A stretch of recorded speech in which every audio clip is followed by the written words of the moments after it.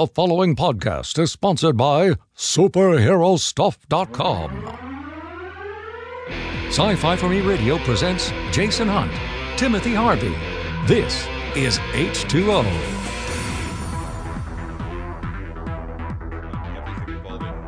Everything involving the Justice League. Every other character but Wonder Woman, I just chop them out. They're not necessary. I mean, they don't hurt. They're not like really people. It's more like okay, fine, that's there, but it's not necessary. It's not story related. It's in there for a reason. I mean, it's a world building reason. It's world building reason, but it's also, but they don't go world building the opposite direction where they need to, because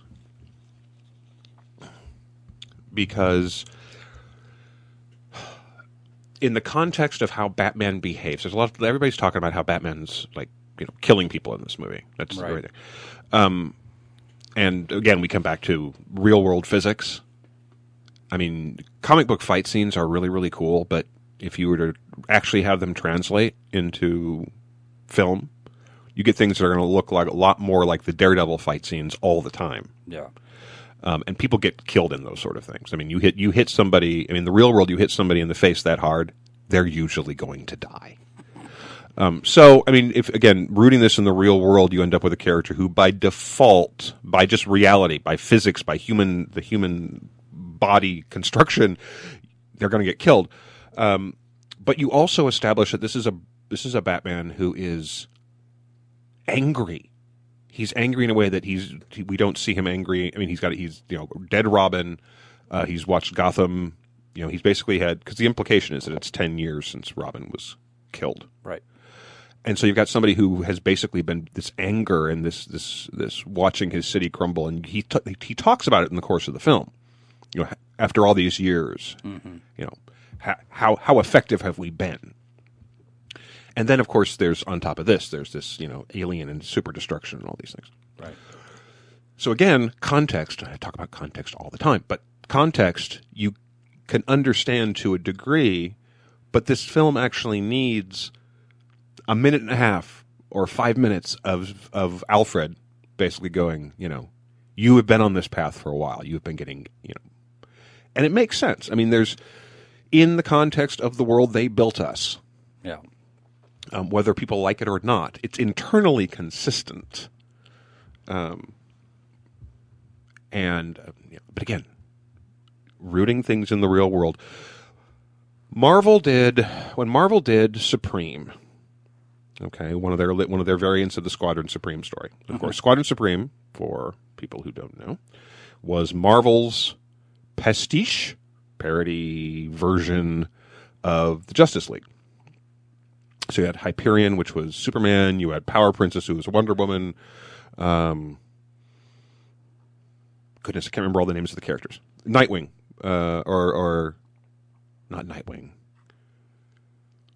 I can't remember the name of the Batman, the Batman analog. But anyway, right. They've been villains. They've been heroes. Squadron Sinister, Squadron Supreme. They've had alternate reality versions of them.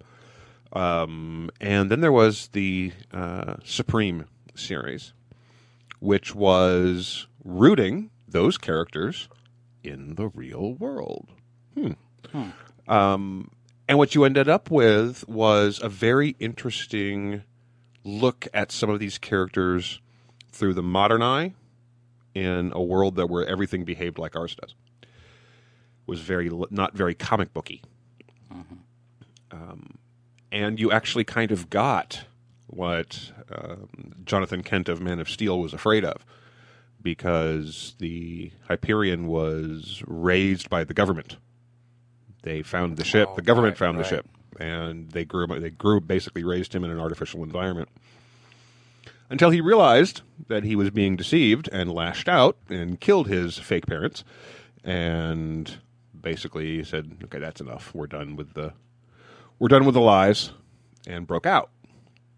So you have someone who is very inhuman, no connection to the Inhumans, but so you had a Superman with a space in between the two, right? Who was very, very alien. You had Power Princess was one of the significant changes. She kind of became this monster thing, energy vampire-ish kind of thing. But anyway, it was an interesting spin on the characters. But you could do something like that when you've got characters who are, they had a mini series in the 80s, right? And they had, they would appear in Avengers titles a lot, but they never had like the kind of, huge following. So the kind of characters you can go off and experiment with, play with. So by default, setting it in our world automatically makes it darker, because superhero worlds, no matter what's happening in them, they are a certain degree of wish fulfillment and fantasy, and distinctly short on real financial crises and real terrorism and real crazy election seasons. Right. Although I hear that Loki's running for president now over on the Marvel side of things. I've heard of that. And of course, Lex became president. He did. And so Yes. So there's some crazy stuff there. That's the ticket that we need now. Loki and Luthor? Yes. Yes. Loki and Luthor versus Cthulhu and Dagon, and let the chips fall where they may. And the third party run would be Han and Chewie. But can they get enough advertising to actually be a credible? Hey, ship made the Kessel Run in 12 parsecs. To put this conversation into context, my name is Jason Hunt. Timothy Harvey sitting across. And this is H2O. Thank you very much for joining us again this week here on Sci-Fi For Me Radio. I had an idea of a topic earlier this week. Jason Rothenberg, who's the showrunner for The 100, has been under a lot of fire on the internet for killing off Lexa the way he did. Right. The whole bury your gays trope. Yep.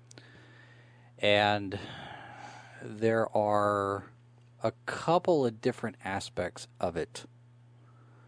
There's the accusation that he deliberately misled the viewers, the fans, that Lexa was going to be okay at the end and or whatever.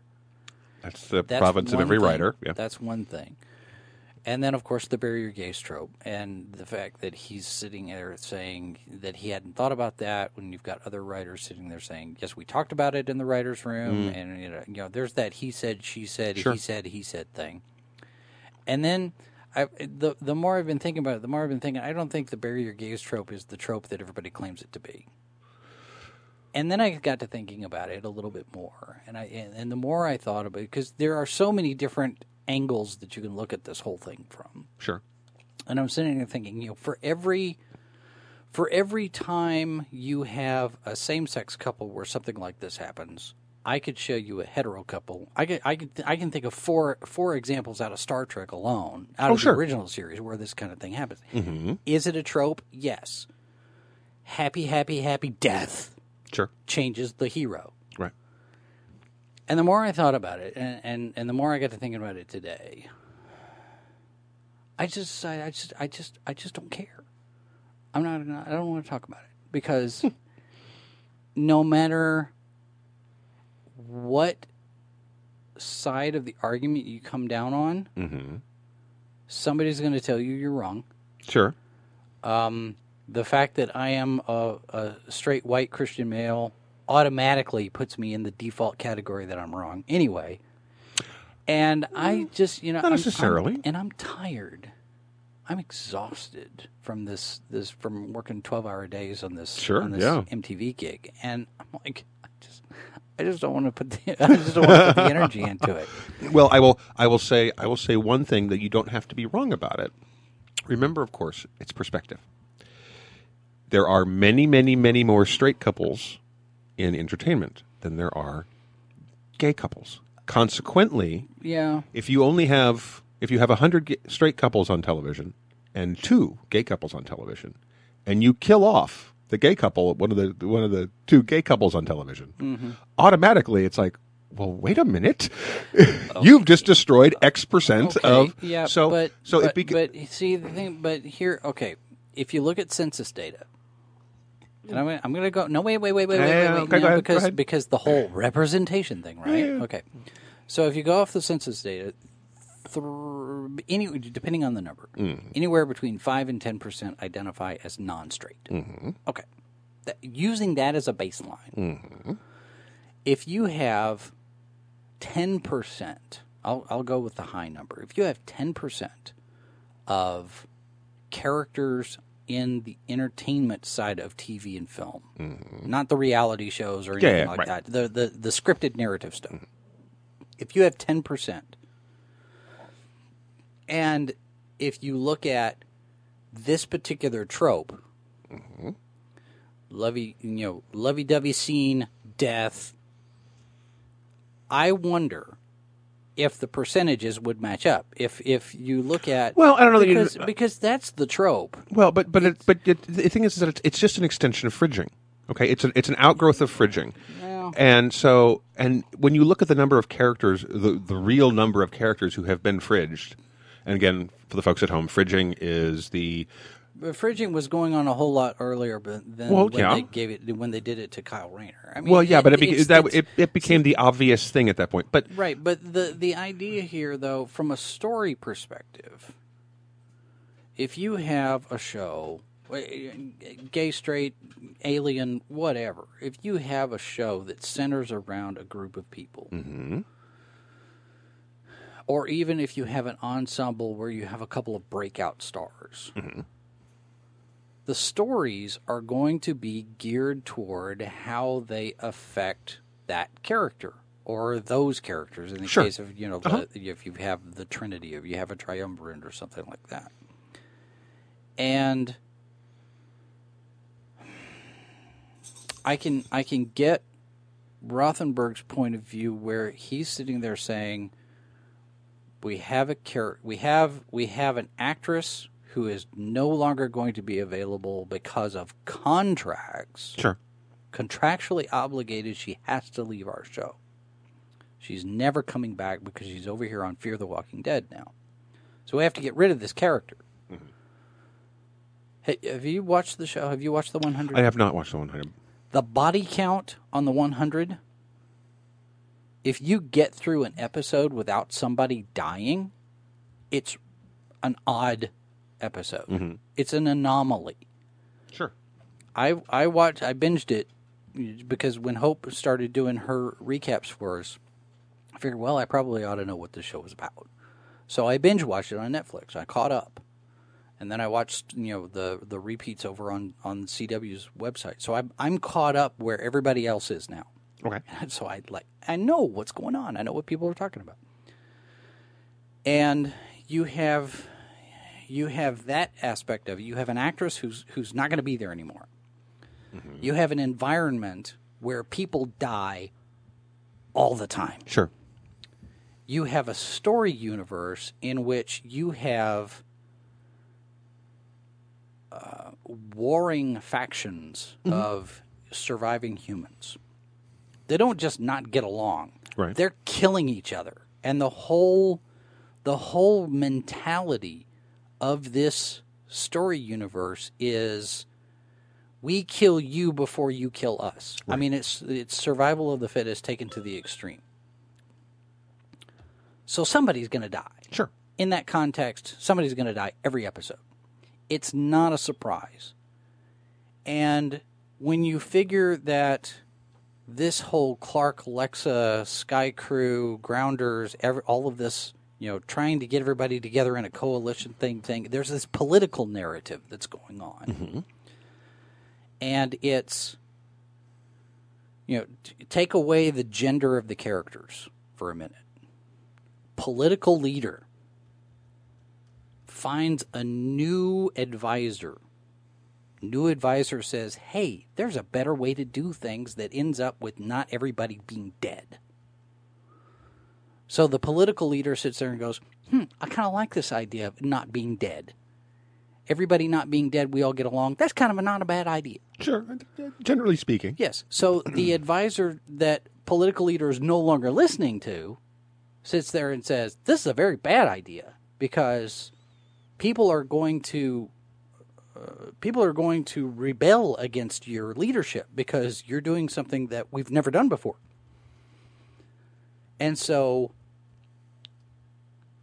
ousted advisor decides he's going to kill the new advisor in order to get us back on track the way things ought to be, the way we've always done them. Okay, so in that context, it's a political narrative. Mm-hmm. So that's one of the threads. So you've got an actress leaving, mm-hmm. you've got the politics mm-hmm. of the different groups and whatnot, and then you have this idea of the artificial intelligence. Erica Serra's character, Allie, is an AI. And the idea of the commander being reincarnated, there's this idea of reincarnation that's part of the culture of the Grounders. The commander has this, spoilers ahead, folks, the commander of the Grounders has this artificial intelligence chip inserted in the back of her neck. So not only does she have her own experiences, but she's got the experiences of everybody else who's had that chip from the beginning when she dropped onto the planet. Okay? Mm-hmm. So you've got these three different things in play. You have an actress got to leave. You got the politics. You've got somehow to work in the fact that this chip keeps getting passed on from commander to commander to commander. So your answer is you kill off that character. Sure. Okay. Then you add the gender back into it. Sure. And now suddenly it's a thing. Well, but it's not an isolated thing.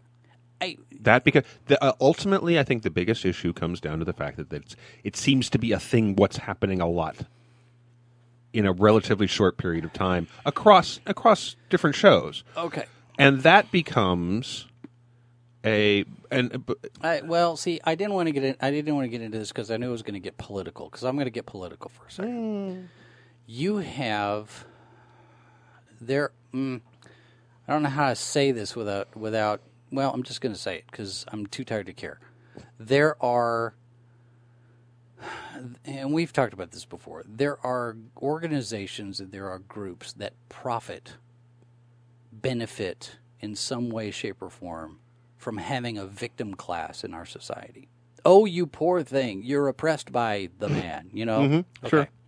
Ted Cruz is running on that entire viewpoint. Jesse Jackson, Al Sharpton. They stir the pot. Whoever it is, I'm just going to, sure, I mean, right. It doesn't matter what side of the aisle, it doesn't right. matter. There are people that like to kick things up. You have groups that want to be treated equally than everybody else. Just treat us like everybody else. Only they're not happy with being treated like everybody else. They want to be treated more special than everybody else. Now, wait. Because you're digging yourself you're digging yourself a logic hole right now. So go on. It's not a political hole you're doing. You're digging yourself a logic hole. Well, if you want to be treated the same, then the tropes that are out there are going to apply to you just as much as they apply to anybody else. It happened to Jim Kirk. It happened to James Bond. It happened to Bruce Wayne. It happened to pick a hero, and it doesn't even have to be a romantic relationship. Sure, as long as it's a strong emotional relationship. The Lone Ranger, his brother dies. Bruce Wayne, parents die. Yeah. Okay, but no. Clark Kent, his entire planet dies. Yeah, I mean, there's all something... that. All that's backstory, though. Well, that's origin. That's not that's true, but that's not developing a character. Okay, James Bond, Casino Royale. He falls in love with Vesper Lynn, right? Sure, Eva Green's character, right? Mm-hmm. He's going to run away with her. He's going to be done. They're going to go away and disappear. Yep. What happens? She dies in Venice. She dies dumb in Venice. Right. But it's not about her. The story's not about her, and Right, with the right, well, 100, the story's not about Lexa. The story's about Clark. Right, but we should never be defending a trope, I'm not defending the trope. and I'm saying that the trope has been appropriated and misapplied. It's not that narrow of a trope. I think that trope happens no matter what the orientation of the character. but when it's spread out, when you have a smaller number of people who fit a certain demographic, whether it's black, white, straight, gay, Christian, Muslim, if those are the characters, it's quite justifiably, Homeland, all right, really well written show. Okay, yep. But understandably has caught quite a bit of backlash from American Muslims going, "We're not all terrorists." You know that, right? Because that is a recurring theme, right? It keeps popping up. So much so that there was one of the production artists actually worked. I saw some of that. And on the internet. Yeah. and which I thought, as a production artist, nice job. But because only the people who would be able to read it would understand. They would go, "Hang on a second." Yeah. And it went by very, very quickly anyway, so most people couldn't catch it even if they could. But when you have that kind of thing happen, if you are a member of that group, whatever that group is, and you find yourself being portrayed, your group of people being portrayed in a manner that is either lazy writing, because in some cases, for example, Dustin and I really believe that the death of Denise in The Walking Dead was lazy writing. Right. And it was right. Okay. And an example of Did she have a romantic encounter before she had her epiphany and she died? She had a very, very casual in terms of portrayal. It was not a big deal. It was just it was like, oh, she and Tara are together. Right. Okay. But Tara's off the show right now because the actress is pregnant and having a baby. Okay. So she's away. When she comes back, she's going to be, I presume, I don't know if she's going to make it back before the end of the season. She may not. Anyway. Yeah, that whole bit is just bad writing. Okay. Right. Okay. And not to mention, add the other trope. I'm going to give the emotional speech. Oh, sure. And then die. Sure. Right. So it was a combination of things on that one. But it's also when you on that show, you have two gay characters, essentially. You have four ultimately, because both of them are in committed relationships. Right. But Tara's off the show right now. Denise has been the focus of that couple. Aaron, who we were introduced to early on, has been on the show not very much lately, which is a shame because he's a well-written character when he's there. And, it's one of the several problems Walking Dead has dealing with characters who aren't the main characters, right? We've been talking about for years the fact that there can only be two black males on the show at any given time. Right. And in a state like Georgia, yeah, you would expect to find more. Where if you want to play, go straight demographics, this is kind of crazy. It kind of makes you wonder about Alexandria. That entire town is really white. It's like, interesting. Well, and if you want to stare directly at that too long, you can see how white Alexandria was and how black the prison populace, the survivors of the prison, were. Right. So, but I think it really comes down to your gay audience, gay and lesbian audience, is an actual thing now. I mean, they are, and I'm not denying that. And they are willing to do what every audience wants to do, which is tell the creators what they think. Right. And I'm not saying they shouldn't. And the audience, and while we are getting gay characters who are written like people, as opposed to, hey, it's my gay neighbor. Right. Or, Sean Hayes and Will and Grace. Yeah. And Will and Grace is an interesting example for those of us who are old enough to remember when that was a fairly groundbreaking show. because we had, not only did you have the crazy neighbor, but you had this centered, ordinary guy who just happened to be gay. Yeah. Which was a rarity on television for a very long time. A very long time. Yeah. Well, if I remember right, that was the first show where your lead character wasn't straight. When was Ellen? Did Ellen? She didn't come out until after that. Did she? Okay, I think. I couldn't remember. I could be wrong. Yeah, I can't remember, but it was in the same ballpark of time though, Right? Because she had a successful show, not before she came out, playing a straight version of the character. Mm-hmm. So, just like an Asian audience, or a black audience, or a gay audience, or a white audience, Muslim audience, or a Christian audience, when you are seeing yourself portrayed in a way that doesn't feel right or fair, obviously, you should say something, right? Because it is a business exchange. It's a market. Right. You either watch the show or you don't. And since we're still paying attention to Nielsen ratings for reasons, and commercial sales and all that stuff. Right. Now, it's, of course, and we've talked about this before, it's all changed with cable and just the structure of television. But anyway, because of that, those audiences, because they're seeing themselves on the screen or someone like them, they're going to be more sensitive to what's happening to that character. And if you're seeing a trend where it seems to really happen to a lot more. I mean, it's not just the bury you're gay. It's the lesbian sacrifice. I think we see more of the lesbian sacrifice because it seems to be which is why I say it's a variation of fridging, because fridging is almost inevitably the female character. Right, the girl dies so that the male hero can have the reason to fight on, and the lesbian sacrifice is the same thing, because it's just the person who's going on to fight on, right, doesn't necessarily have to be the romantic interest. It's the friend of, right. It's usually the straight male friend of, but that happens in stories all the time. I mean. Not saying. I mean, and some of it could be lazy writing. Some of it could be hand of the writer, and it's it's a trope because it's a thing. Yeah.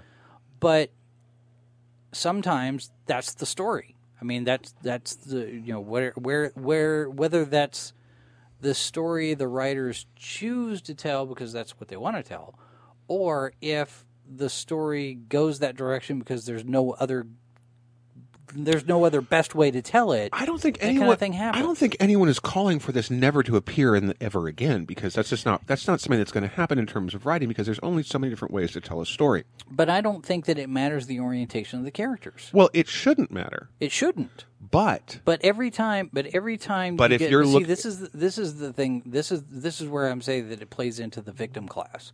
Is how dare you treat us like this type of thing where. And yes, I get the sensitivity thing, but if you have Christians, and if you have Christians complain about how they're portrayed in Hollywood, they get scoffed at. Oh no, you're just being silly. I would take issue with that because it depends on what they're complaining about. Well, yeah, I mean it's like anything else. Because the Christians are frequently derided in media. Well, you know this. Well, okay. But I mean, look at IO9. Look at IO9 is always pounding on Christians for whatever reason. But also bear in mind that the idea that somehow there are not Christians in Hollywood is garbage. I never said that. I know, but 70% of the country identifies as Christian, which means a significant chunk of Hollywood does as well. Now, I think I say media as in both Hollywood and the news media. Well, even the news media, a good chunk of them are Christian too. Just because there's 150, and I'm not making up that number, 150 different flavors of Christianity. There is no monolithic Christianity in America or anywhere on the planet. No, I know. So, Christianity is a spectrum from extremely liberal to extremely conservative. And the idea somehow, and the people who complain on the Christian side, the loudest, are often are the equivalent of the victim group. because they're not getting their way. And I'm not saying that's. I mean, So that is true to a certain extent. Yes. Okay, so it's so it's kind of the same thing that we're talking about here, but faith is faith, and you guys and whatever you're practicing, you're practicing.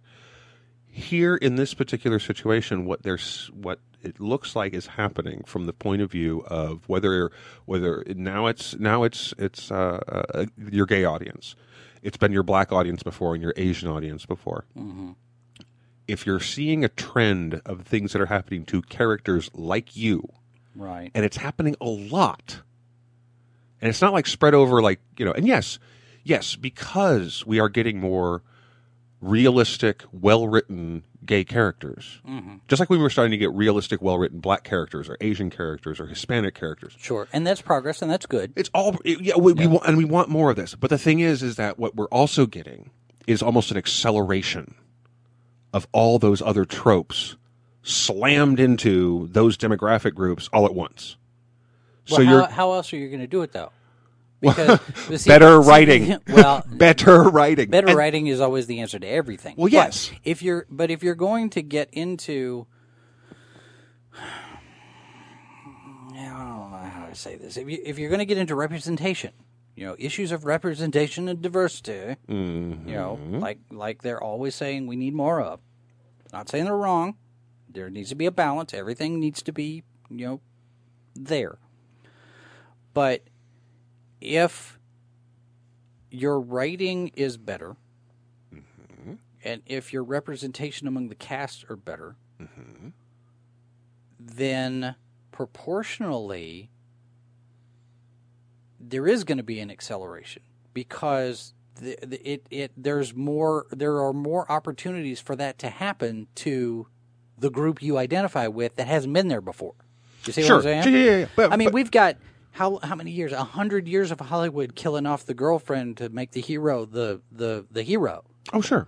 With the white straight male guy. That thing. But even then, when fridging started happening, when we started noticing fridging happening. Yeah, there's two different things. Oh yeah, that's true. But when fridging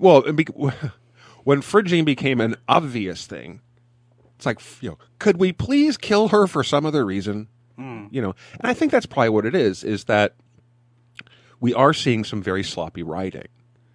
No matter what the backstory is, no matter if the actor is leaving the show or whatever is happening behind the scenes, what the audience is getting on screen is a repeat of whatever, hence a trope. Mm. But it's like Walking Dead. If every time a new black male character shows up on the show, the audience sits there and goes, well, which one of these two already current black members of the show have got to die? Yeah. Because one of them's got to. It's the law. Right. It's the law. We have to kill off. We can only have. Well, it's like the first one that dies in the horror movie is the black guy. Right. And the wisecracking black guy. Well, yes, of course. Have been some very questionable parody films over in the 90s and early 2000s that mocked the movies of the 80s. Mm-hmm. And the jive talking. There's a word you don't hear. There's a phrase you don't hear very often. That's very much a product of its time. And I want to be clear that I don't want to seem like I'm dismissing the feelings of any one particular group. Mm-hmm. I'm questioning more whether the trope is the kind of trope. I know it's a trope, but I think it's a broader trope than what some people are complaining about. It's all the same thing. It's all a large trope. I mean, it's a very large trope. It's killing off a character to inspire another character. That's the broad trope, right? And that trope covers everybody. Right. Okay. But we've also seen its subcategories, and this is just a new subcategory of it. And it's a specific subcategory because if you are adding in these characters, and they are still obviously going to be fewer in number, right? But if you have a limited number of gay characters or a limited number of black characters on The Walking Dead, and you kill them off in a certain way, whether it's on that show or another show, but it's all the same kind of way. If that's the way that character dies, that kind of character dies, Right. and you are the viewing audience. But in the 100, everybody dies. Well, sure. In The Walking Dead, everybody dies too. Yeah. You know, if you're watching The Walking Dead and thinking that your character that you like very much is not about to die, I have news, kids. Don't watch the season finale. Well, because it would be different. I mean, if you're looking at something like Grey's Anatomy, or which has been on for, I had no idea that show was still on the air. Well, I mean, there are gay couples, gay characters on right. Grey's Anatomy. They're not dead. You know, it's your environment is going to determine lot of what happens with your story. And like I said, with the 100, the body count is massive. But some of it is definitely context, right? So for example, in The Walking Dead, not only is it draws attention to itself by the writing of that episode, right? So all the different things come on. You had the big dramatic speech. You had her talking about her personal life. She's revealing details of her history, and it's all in this one episode. And Dustin and I, both being writers, are going, "What are you doing?" This is like piled on. They just like it's like here it is, and then you hit it with then she dies.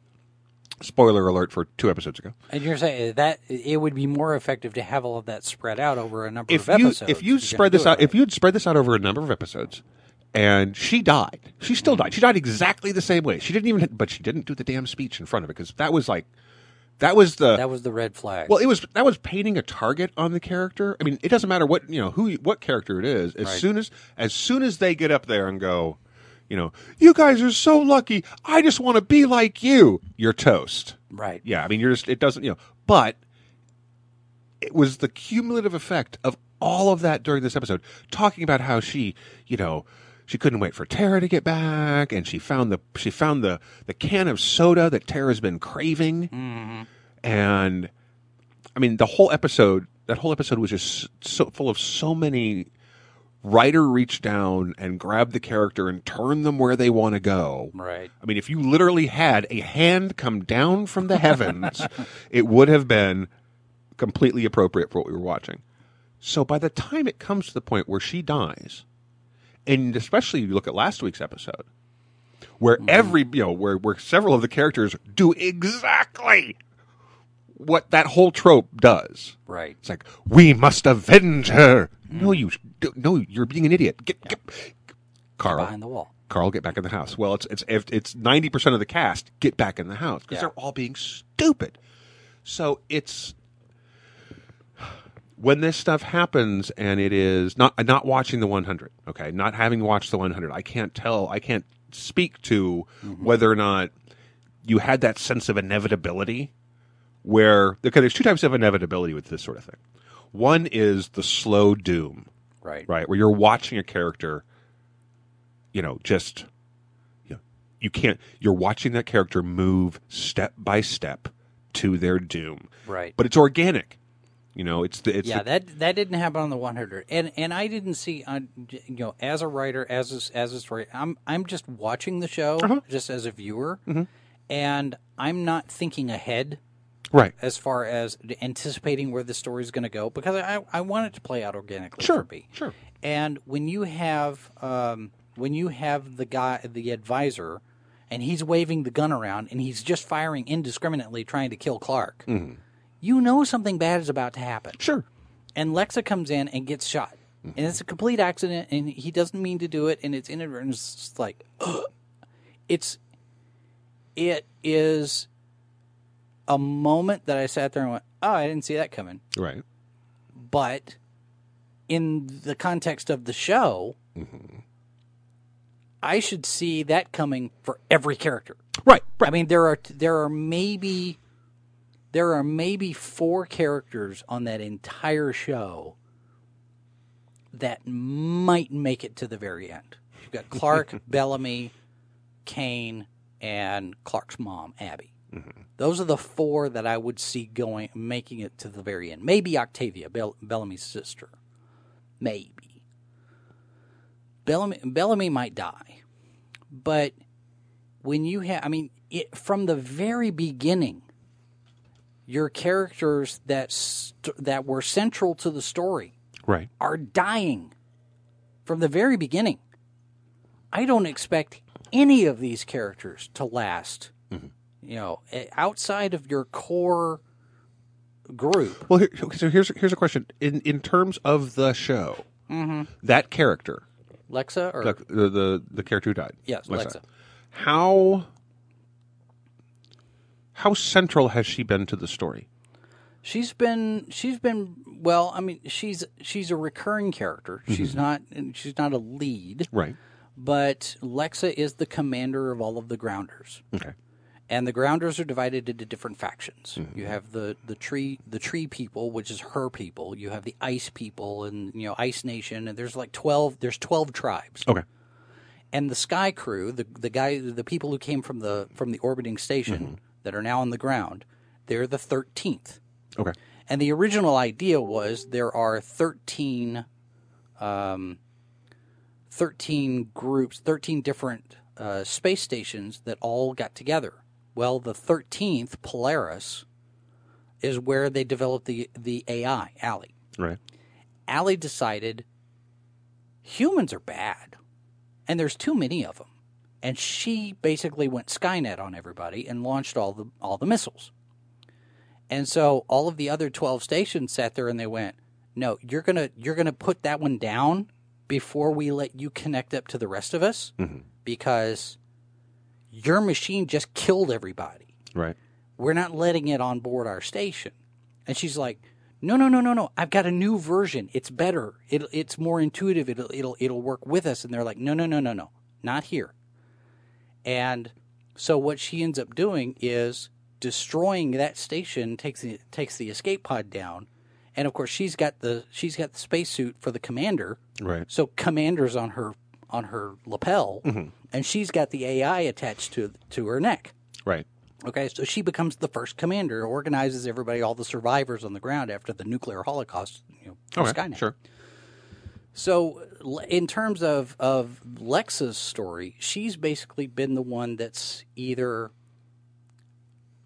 working with the Sky Crew to rescue their people out of the mountain stronghold, or they've been at odds with each other because they're you're invaders to our part of the world. Sure. And over time, there's been a lot of Lexa and Clark trying to go back and forth and negotiate, and betrayals and trust issues, and there's this. It's almost like Superman, Batman, if it's done right. I don't exactly understand your motives. I don't think I like the way you do things, but I'm starting to understand why you do things. Sure. And, they get to know each other. They start to understand the circumstances that determine their decision. Right. And, of course, they get romantically involved. Okay. Right before Alexa dies. Of course. Well, and I think that's another part of the trope that we see is that if you have a character who suddenly has become. And I think again, to me, the whole thing's an outgrowth of what was obvious when we called it fridging, when it became the obvious thing, where it's let's introduce the character, let's give that character the great romantic thing with the hero, right? Hero or heroine, and then let's give them a reason to fight on or take revenge or whatever it is.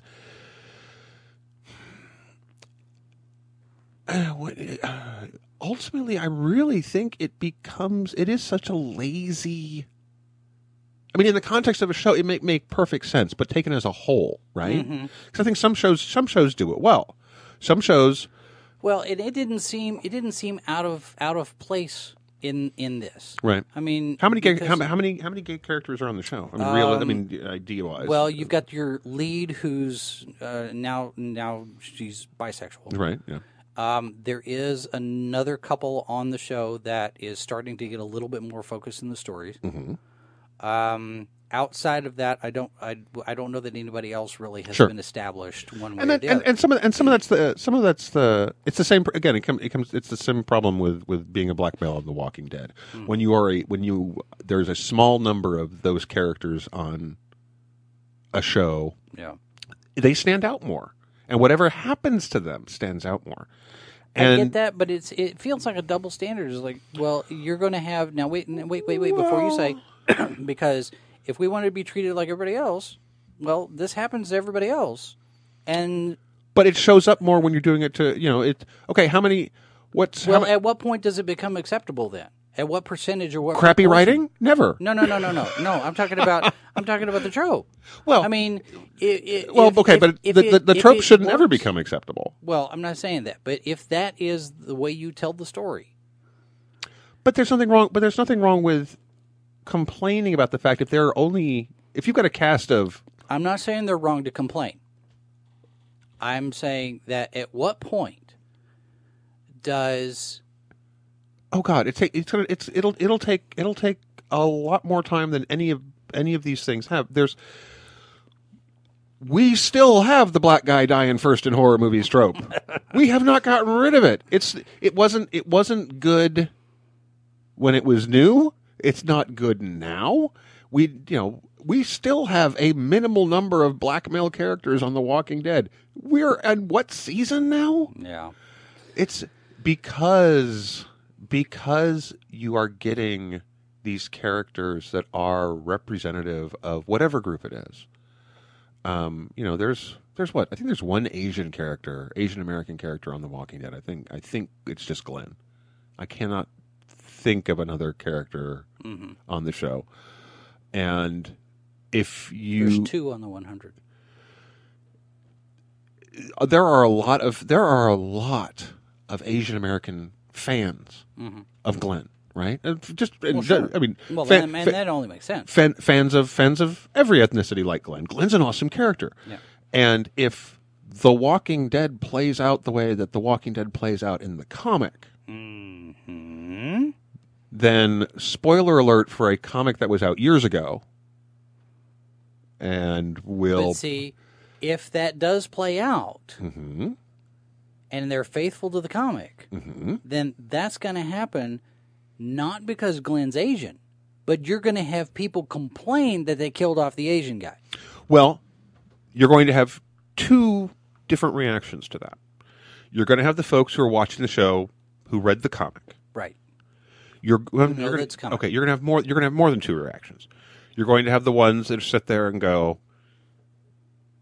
yes, everybody in the show, with possibly the exception of Rick, possibly, I haven't seen what Andrew Lincoln's contract looks like, is going to die at some point. Right. I mean, if the show stays on the air much longer, how many years does The Walking Dead still have? Yeah. Who knows? But if it stretches out to 10 years, attrition, either they save the world, which is not going to happen, or because then the show's over, or they wear them all down. Yeah. Right. Right.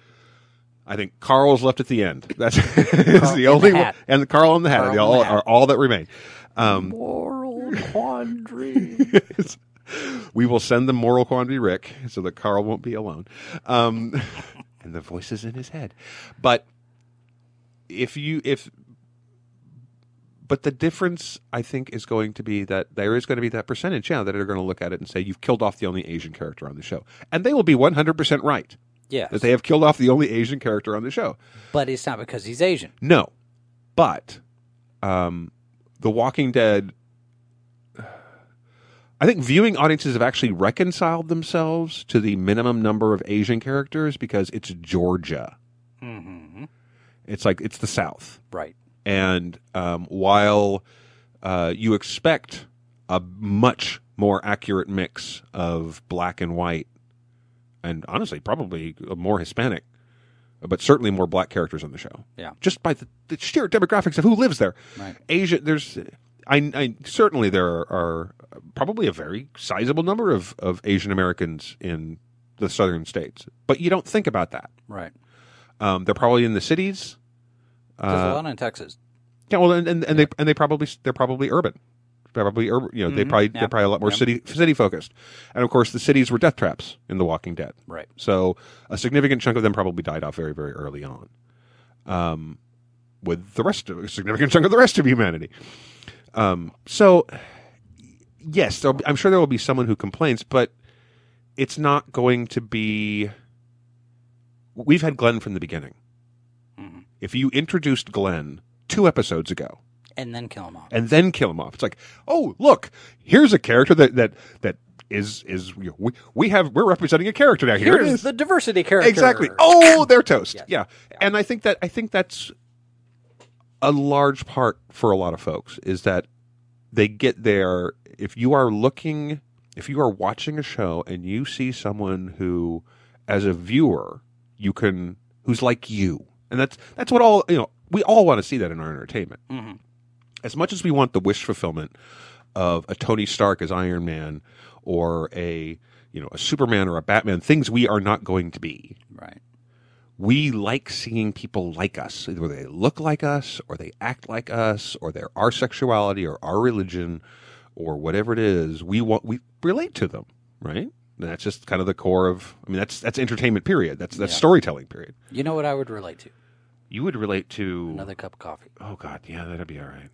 We've been going for almost an hour.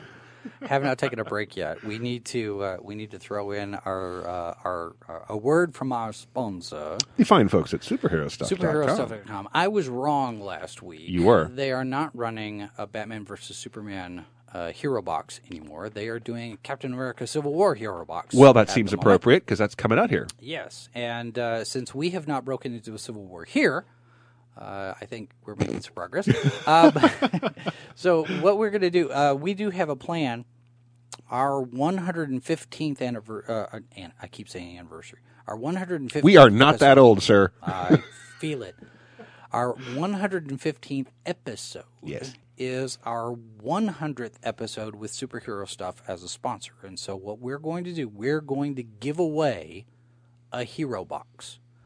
And I don't know what it's going to be yet because I don't know if the Captain America hero box will be the one that they're doing at that time or not. But between now and then, we're working out all the details on that. But our 115th I did it again. Why do I keep doing that?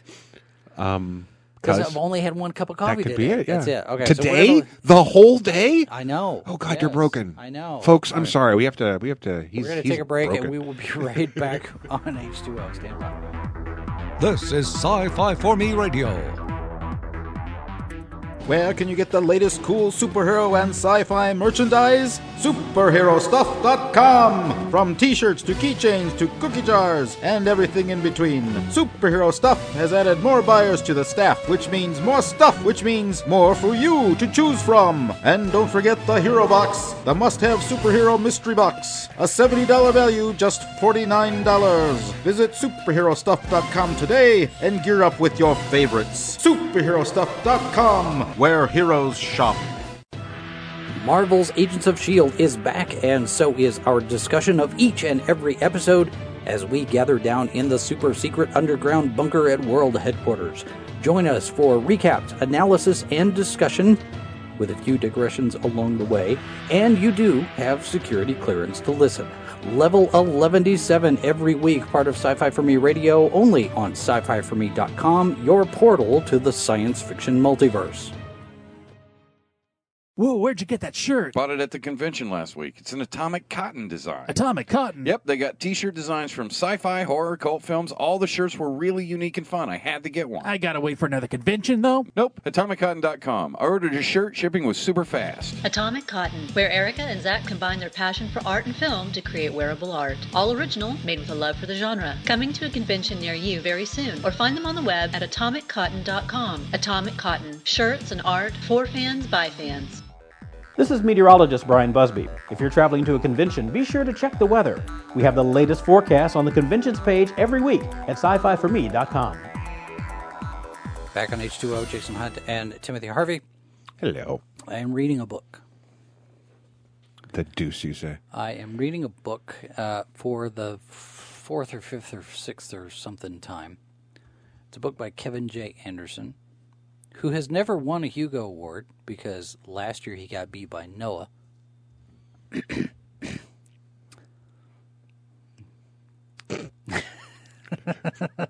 I'm sitting there thinking, at some point we might have to talk about that, but I don't want to. I know. You know, it's one of those things. It's another one of those topics. Folks, if you consider where we have gone tonight, or with the back and forth, Hugo's just makes us. This book is called Enemies and Allies. Uh-huh.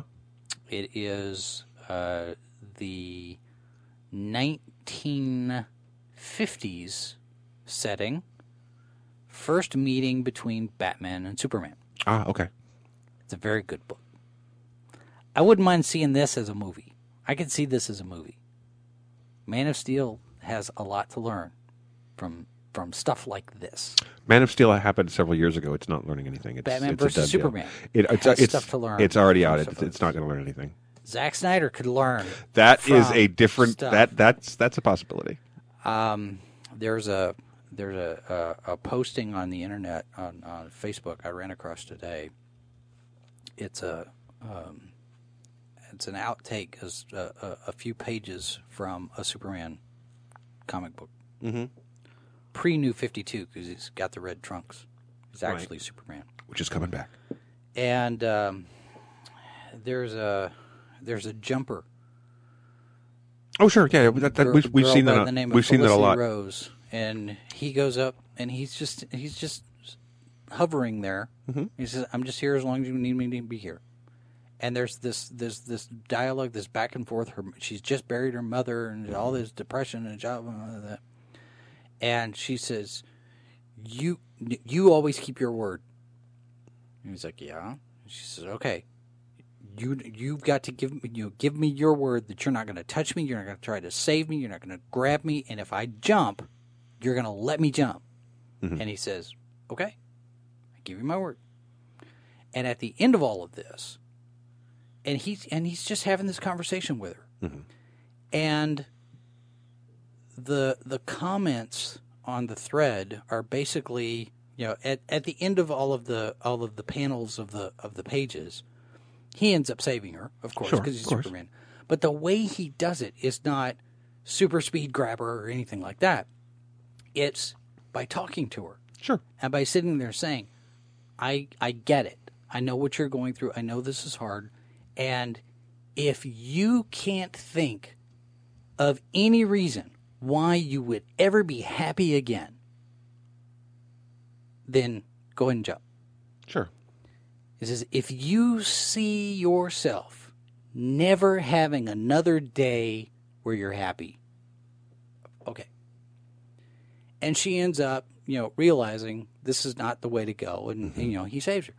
And the speech that he gives in that is so heartfelt. And it's not a big action set. It's not a big, it's not a big save or anything like that. It's just him being the guy. And the comment thread is all of, this is Superman. Zack Snyder needs to read these Superman stories. Zack Snyder needs to see this Superman. This Superman. Zack Snyder's never seen this Superman. And that's throughout the whole thread. Not only the comments of, I really needed this today type of comments. Sure. People that were on the edge and they see this speech that he gives and they're like, okay, I can make it another day. But the other comments saying Zack Snyder needs to see what a Superman story really is. Because he doesn't get Superman. He doesn't understand Superman. And after seeing Man of Steel, and after seeing reviews of Batman vs. Superman, I would probably be in that same camp that thinks that Zack Snyder has absolutely no idea what Superman is about. And you made a comment before we started recording about what kind of movie Zack Snyder wanted to make. Oh yeah, I think Zack Snyder. This is a Batman movie. Batman vs. Superman is a Batman movie. And watching this, I very much get the sense that Zack Snyder really wanted to make a Batman movie.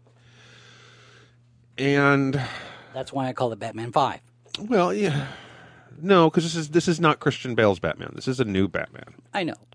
So this is, and no, I completely get why you would want to call it that. But in all fairness, I mean, considering that Nolan is still involved, yeah. But this even though it's peripheral, I'm going to give a lot of kudos to Ben Affleck on this. I think Ben Affleck, with the exception of the fact that his Batman is angrier than I want my Batman, and more violent than I want my Batman, and more bitter. For me, The Dark Knight Returns, which has heavily influenced this film, has not aged well. right? I have gone back and reread it. It has not aged well for me, and it was kind of driven home while watching the animated version of it, that there's an element of, and it's referenced in the comics. It's referenced in The Dark Knight Returns and its sequel, that there is a fascist subtext to the Batman of those comics. It's referenced in there. I mean, it's Right. He's called that. He implies that he gets it and understands it. There's a and there's too much of it in this film. There's an arrogance that I can understand, and again, it keeps, for me, the DCU right now is, they really have done themselves such a big disservice by rooting it in reality. Right. It just, I mean, it's agree. it's flavored, it's colored, it's shaped the entire tone of these films in a way that is, I mean, I get it from, okay, here's my problem. As a writer, I get it. Okay, you have the opportunity to tell the story of these iconic characters and root them in the real world and then let it play out.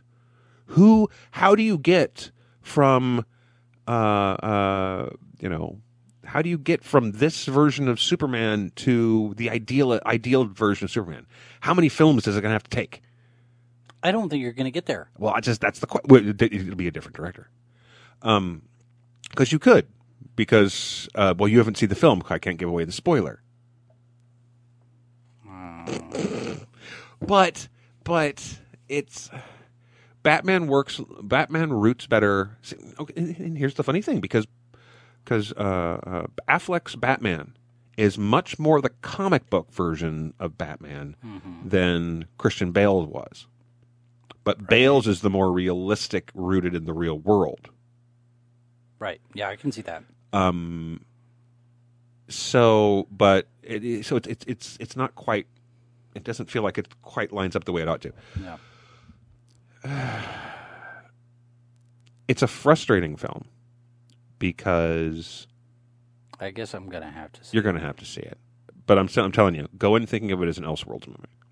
Go in and thinking of it because it is. I mean, and the other reason I need to see is because we're going to talk about it on Rogues Gallery on the next Rogues Gallery, and compare it to Supergirl Flash, because that was fun. Well, see, that's how a fun episode. That's how we know it's a multiverse. Yeah, and why? Because Flash said so.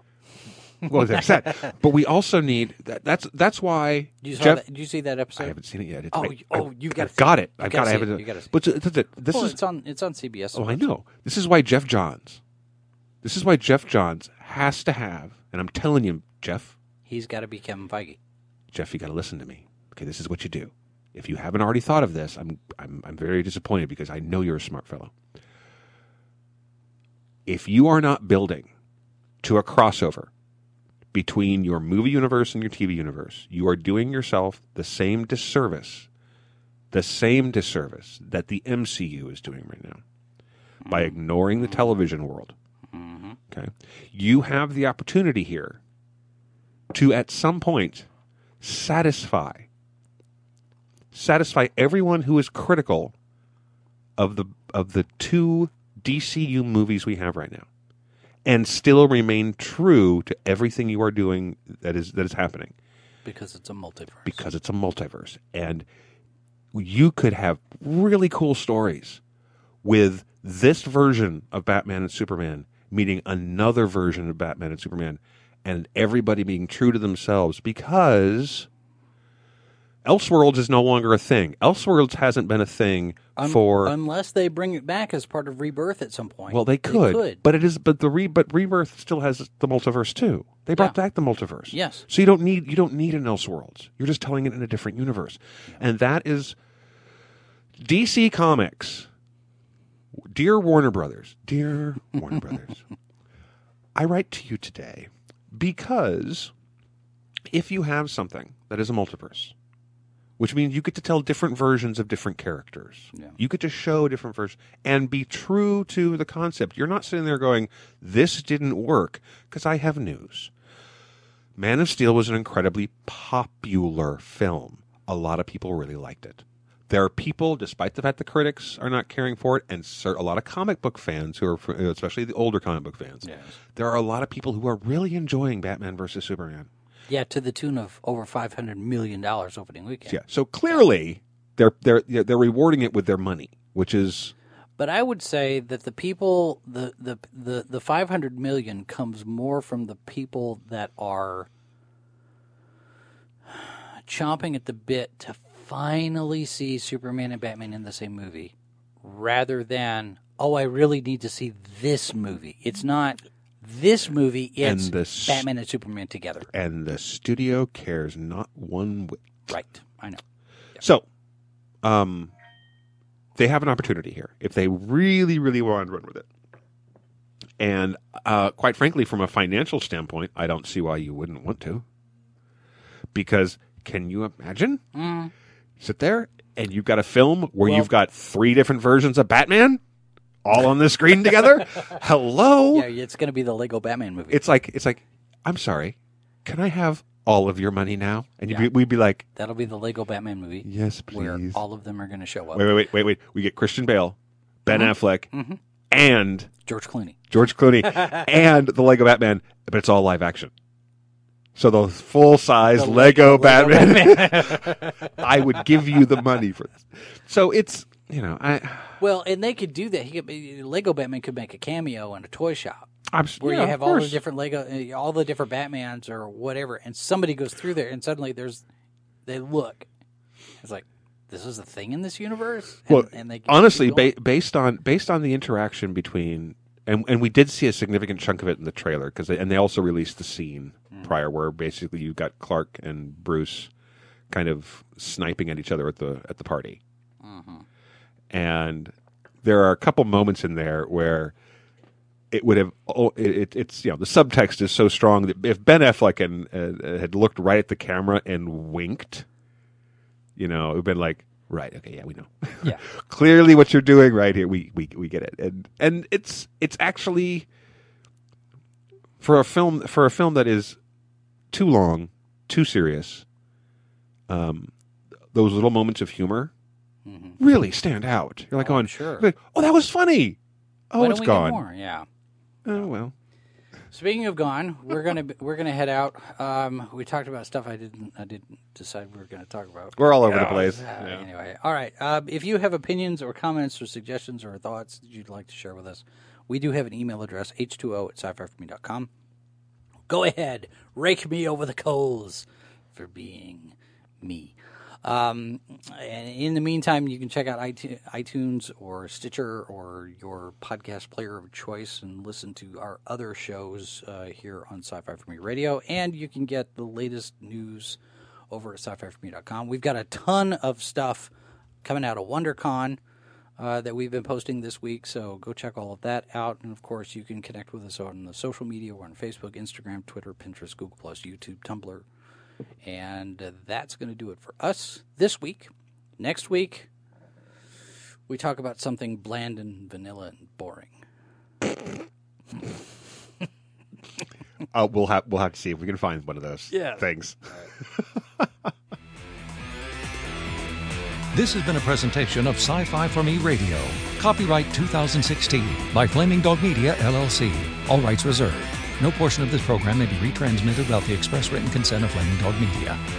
This is Sci-Fi for Me Radio.